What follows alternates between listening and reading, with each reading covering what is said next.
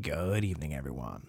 Welcome to Dread Time Stories. I'm your host, Dr. Phobia, and tonight, dear patients, our story comes from the world of Reddit No Sleep.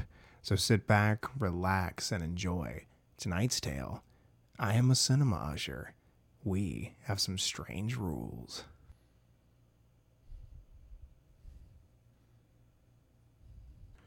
I've been working as a cinema usher for 3 years. But by now, it's become obvious to me that my cinema's rules are a bit out of the norm. Okay, that was a lie. They're batshit insane. But you can be the judge of that yourself. Just a little background before I start. My name is Sean. I'm 21 years old and I've been working at this job for 3 years now. There's 2 reasons why I ended up here, and why I didn't leave after I realized how screwed up this place is. First, there's not many employers that will hire a high school dropout with a criminal record for petty theft and drug possession. I made some bad decisions early on in my life, and even though I'm on the straight and narrow now, my life has been marked forever by those unfortunate choices. The second reason is the pay. A cinema usher's job is collecting tickets, cleaning rooms between shows, and checking that every movie runs smoothly. Usually cinema ushers earn minimum wage, if they're lucky. I, on the other hand, get paid the same as the manager of any normal joint. Although, when you take into account the stuff I have to deal with every day, it becomes a lot less alluring. But none of you really care about that, now do you? You're here for the story, and trust me, I won't disappoint. So here are the rules of my cinema. Rule number 1, never, ever open the door to room 3 once the movie has started. Sounds simple, right? This rule, and the time I almost broke it, were the first signs I got that the cinema wasn't 100% normal. The room is clever, and it'll try to trick you any way it can. You may hear something from inside. You might even be addressed by someone wanting you to open it, but you should never, ever do so.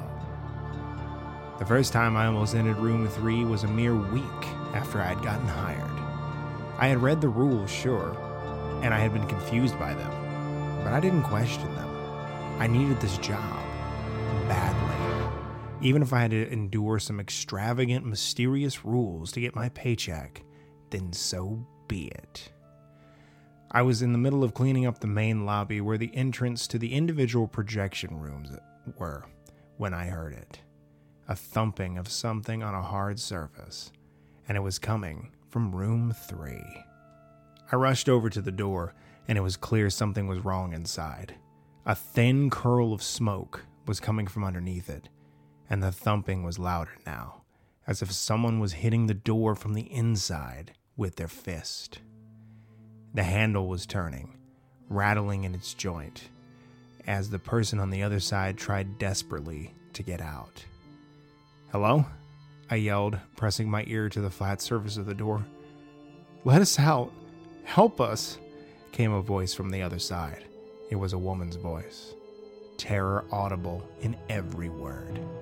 Underneath it, I could hear a faint whooshing sound, like a strong wind in a tunnel. It took me a second to realize what it was. Flames.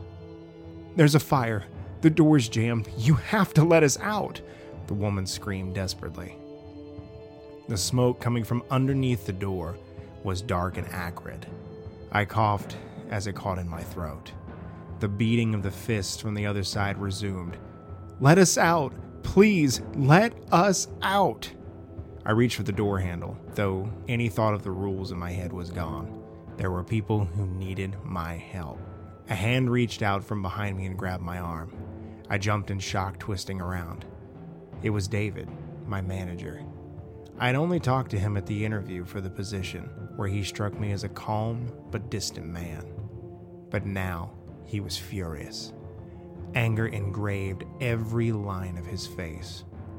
Rule 1, never forget it. "There's a fire inside, David. The door's jammed. We have to get them out." "A fire? Oh, it's gotten clever today." David laughed to himself. "Trying to get the new guy, too. And then he turned serious again. There's a reason we have rules. Leave room 3 alone. Everything is all right in there. I could hardly believe what I was hearing. The woman from inside cried out again. She was choking on her words as smoke invaded her lungs. Please help me, Sean. I can't breathe. Let us out. David laughed again. You can hear it, David. They're gonna die, I yelled, incredulous as how he could be so heartless. Well, I wasn't gonna let people die because of him and his batshit crazy rules. I reached for the door handle. David looked me dead in the eyes. How does she know your name? I stopped short. Had I told her my name?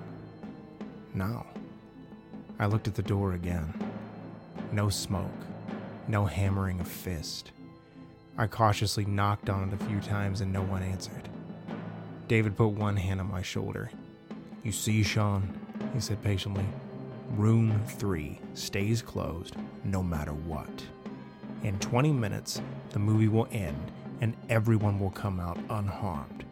I promise. But I heard her. I saw the smoke.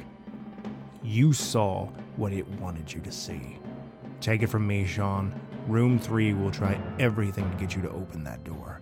It hasn't succeeded in 13 years, and it damn well won't succeed while I'm the manager here. I won't have that happen again. He led me away from the door gently. When the movie in room 3 ended 20 minutes later, a crowd of people walked out. Everyone was unharmed. I checked the room afterwards. There were no signs of fire anywhere. Rule number 2. If you see a man dressed as a movie character leading children away from the lobby, notify the manager immediately. You know how a lot of cinemas hire people in costumes or suits to promote new movies? Like when a new Star Wars movie comes out and you have the guys in stormtrooper armor walking around the building to hype people up. I hated that sort of thing even before I started working here. One of the odd jobs I took after dropping out of school was in a seedy, rundown amusement park outside of town. I had to wear a rancid, unwashed fursuit of the park's mascot for 8 hours straight, 6 days a week. Even seeing one of those things nowadays makes me gag. Now, Rule 2 is a bit of a mystery. I've only had to follow it once, and I'm not even sure what really happened, but it's an interesting, albeit gruesome story, so you might enjoy it. On the day it happened, it was our premiere of Avengers Infinity War. The manager had hired several cosplayers dressed as main characters to walk around the lobby and take pictures with fans. Now, I was genuinely okay with that, despite my past experiences. The thing that made me nervous was how, before the shift began, David rounded up all the ushers and made us memorize the list of superheroes he had hired. He was absolutely adamant about it, and insisted we knew them all by heart. If it wasn't for the incident in room 3, I would have thought he was mad, but by now I knew that everything was not as it seemed. It wasn't a long list, so I can still remember it. Captain America, Black Panther, Doctor Strange, and Thor. Respectively, the poor guy addressed as the God of Thunder must have been devastated how fat his character got in Endgame. I knew something was up when I exited one of the projection rooms and saw a person dressed as the one and only Iron Man walking slowly down the lobby towards the garbage room. Getting closer, I could see there was something seriously wrong with him. His suit had been high quality once, but now it seemed like it was in disrepair. It was grimy and scraped, some parts even in danger of falling off. He smelled horrible, like roadkill on a hot summer day. But the worst part, there was some sort of liquid seeping from the joints of his costume. It was a sickening brown-yellow viscous, almost like drying treacle. My heart stopped as I saw behind him there was a group of children. None of them could have been more than 13 years old. They stared vacantly forward, following the fetid figure as he led them away from the crowds in a demented column. My ordeal with Room 3 had taught me all I needed to know about the rules. I rushed to the manager's office, tore inside, and yelled into David's room. Rule 2, Iron Man costume, headed towards the garbage doors, 3 kids in tow. There was a bang from the office as David leapt from his chair so fast it crashed to the ground. Shit. I should have known. I shouldn't have hired anyone. Damn it, I should have known. He was rummaging around in a drawer in his desk that he had quickly unlocked. I caught a glimpse of what he was taking out before he hid it in his pockets of his trousers. A vial of some sort of clear liquid and a long, jagged knife made of what looked like bronze. He tore out of his office, stopped and grabbed me, pushing a crumpled piece of paper into my hand. Make sure no one goes into the garbage room. Do not let anyone inside. You got that? And if I don't come out in a half an hour, hit the fire alarm and evacuate the building. Then call the number on this paper. There was no time for questions. David tore out of the room, and I ran after him. As we rounded the corner, I saw that Iron Man had almost gotten the children to the garbage door. He was maybe 3 meters from the door, with the kids still following blindly. David tore past them and rammed open the door, and then in one clean movement, he grabbed the costume thing, threw it inside, and slammed the door shut. The children twitched like puppets with their strings being jerked up and down. Then they all looked around, confused, probably not even knowing how they got there. So they did what any kid would do in that situation. They started to cry. It was 23 minutes before David left the garbage room. There were red marks on his once clean shirt, and a horrible stench wafted off of him. He looked tired. Clean up in there, Sean. If you find anything strange outside of a garbage bag, don't touch it. Just come tell me. He stumbled off to his office. The garbage room was a wreck. The stinking dark liquid stained the floors, the walls, and even the ceiling in a couple places. In a corner, there were several plastic bags. A wet patch of some dark liquid was slowly spreading out from underneath them. Rule number 3. If a man with a tattoo on his left cheek wants something from the lost and found, don't give it to him. Now, this one isn't exactly tied to a story I've personally experienced, but I still have something to say about it. After the Rule 2 incident, David started treating me a little kinder. I guess he trusted me a bit more since he knew that I had learned my lesson and understood that the rules weren't there for benign reasons. They were there to protect us all. I was curious about Rule 3. After some time, I summoned the courage to ask about it. So before one day's shift, I walked into the office and cautiously asked about it. David, sorry to bother you, but I was wondering if you could tell me a little more about Rule 3 by chance? David smiled. Curious, aren't you? Don't worry, I would be too. He began rummaging around in his desk drawer and file folders. Eventually, he handed me several yellow pages, all stapled together in the corner. Here, read this while you're on your break. Hopefully it'll slake some of your curiosity. When my break came, I sat down in our locker rooms, and I did just that. The papers were actually several news articles stapled together. The first was 15 years old. Gruesome triple homicide. Family murdered in own home. Sole survivor tells horrifying story. The neighborhood of, censored by me, was left in shock yesterday after police found a gruesome murder scene in the house of local residents, the Prescotts.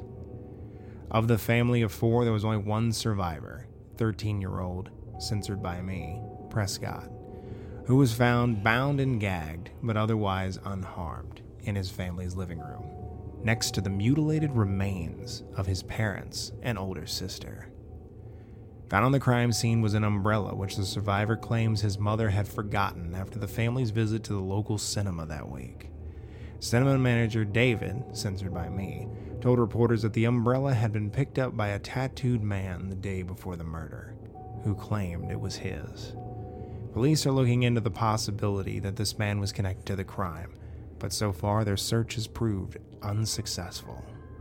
The next 2 articles were 12 and 15 years old respectively, and published by 2 different newspapers. but they told much the same story. A mass homicide. One mentioned an item from her lost and found being found at the crime scene, but the other didn't. But David had written underneath in pencil, "The same man." What does the tattoo mean? I need to make a rule about him. The last article is what really creeped me out though. It wasn't modern. In fact, it was just a printed photo of an ancient looking paper. The year printed at the top announced that it came from London, 1899. The writing was hardly legible, and the headline told me all I needed to know. London theater shuts down amid murder spree as mysterious killer claims forgotten items. Well, there you go, dear patients. This is part 1 of the I Am a Cinema Usher series. Be on the lookout for parts 2, 3, and 4 coming to a nightmare near you very soon. Like I always say in closing, check under your bed, look in your closet, and sleep with the light on. The life you save may very well be your own. Good night, everyone.